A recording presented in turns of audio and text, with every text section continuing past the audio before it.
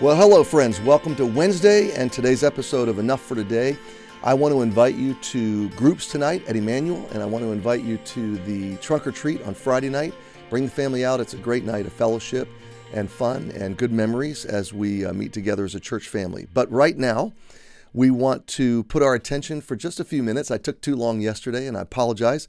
So just a few minutes on Psalm 65. And the first verse explodes with meaning and with wonderful emphasis. Now remember, the next four Psalms, this one and three others, are all about praise. So God's going to lift our chins, get us to look up, and cause us to celebrate. And I love it because we're coming into November, and this season we typically qualify as a Thanksgiving season, and which just happens to be my favorite season of the year when it comes to family and memories and cherishing, and I just can't believe how quickly time is going by.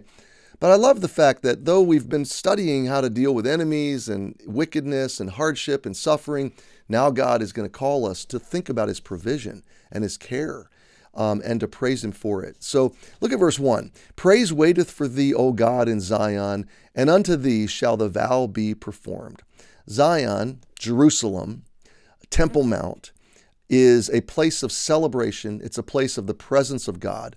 And as this psalm will denote, this is to be sung and celebrated during the great festival of the year, the Feast of Tabernacles, the Festival of Tents. Everybody coming together, camping around the city, beautiful lights throughout the city at night, the temple grounds lit up brightly with like almost like Olympic torches, and festival for several days, and feasting and celebrating and merry, people rejoicing before the Lord. So David says, praise is waiting for you, God, in Zion. So it's almost like, God, welcome.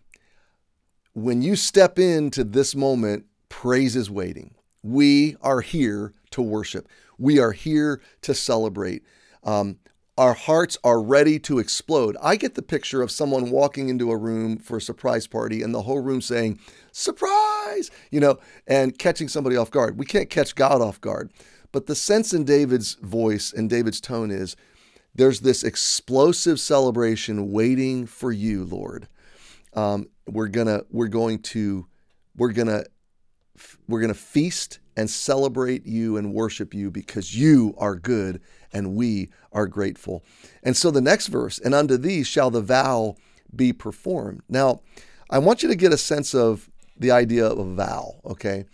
A vow in the Old Testament, making a promise to God, was never performative. It was never achievement-based. I'm not vowing to God to get anything from Him, okay? This is not the way we use it today is, God, if you get me out of this, I'll serve you for the rest of my life. And we think that's a vow, okay? That is, in some sense, a vow, a covenant, a commitment that we've made, but it's very self-serving, okay? A biblical vow is not a self-serving thing. It's an act of worship.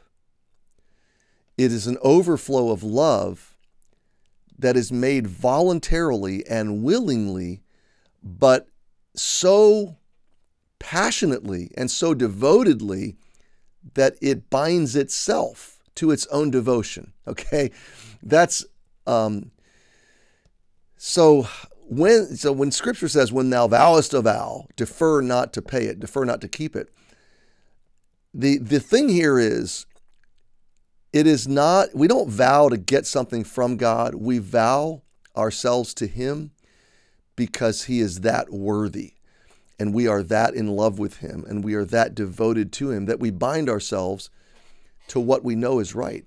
There's a sense to this that says, I know God is so true and so right and so wonderful and gracious and lavish and loving, and I know I am so frail and fragile and fickle and emotional that I am going to bind myself in a vow to worship and to love and to honor my God because He is true and right, and I can be unstable and double-minded, and so I'm going to bind myself. I don't know if you've heard the story. I used it not long ago in church. now my mind's going to go blank. It was the Iliad and the Odyssey, and I'm trying to get the details right extemporaneously. The captain of the ship, on their way back from a battle, they had to sail past the island of the Sirens. The Sirens were monstrous creatures. Can't remember the sea captain's name in the fictional tale.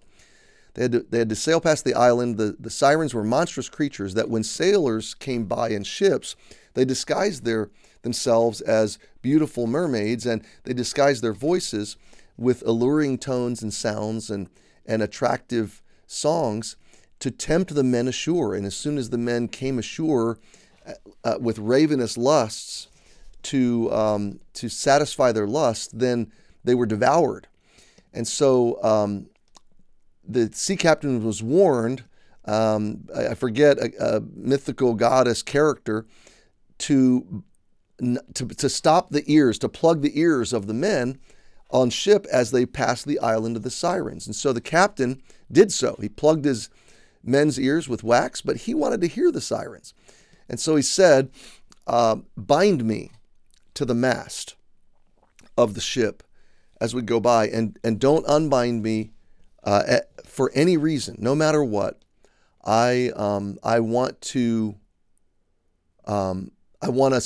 see and hear, but I do not unbind me because we'll be devoured. So anyway, long story short, they pass the island.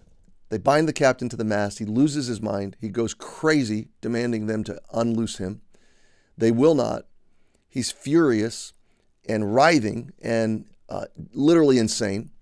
As they get past the island and as the voices of the sirens fade, the sailors unstop their ears, and finally the captain comes back to his senses, and they unbind him, and they saved his life by not loosing him.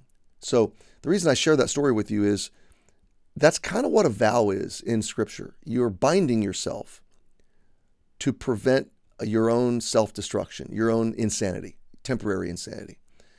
So in the Old Testament, vows were combined with offerings.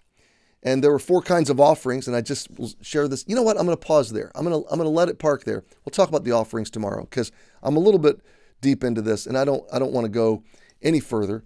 But I want you to go into this day saying to God, today, God, praise is waiting for you all day in my heart. Just like the temple, just like you are the new Zion, figuratively speaking, your heart is the temple of the Holy Spirit. So let your life be an expression of praise today. Happy Wednesday. We'll see you tomorrow.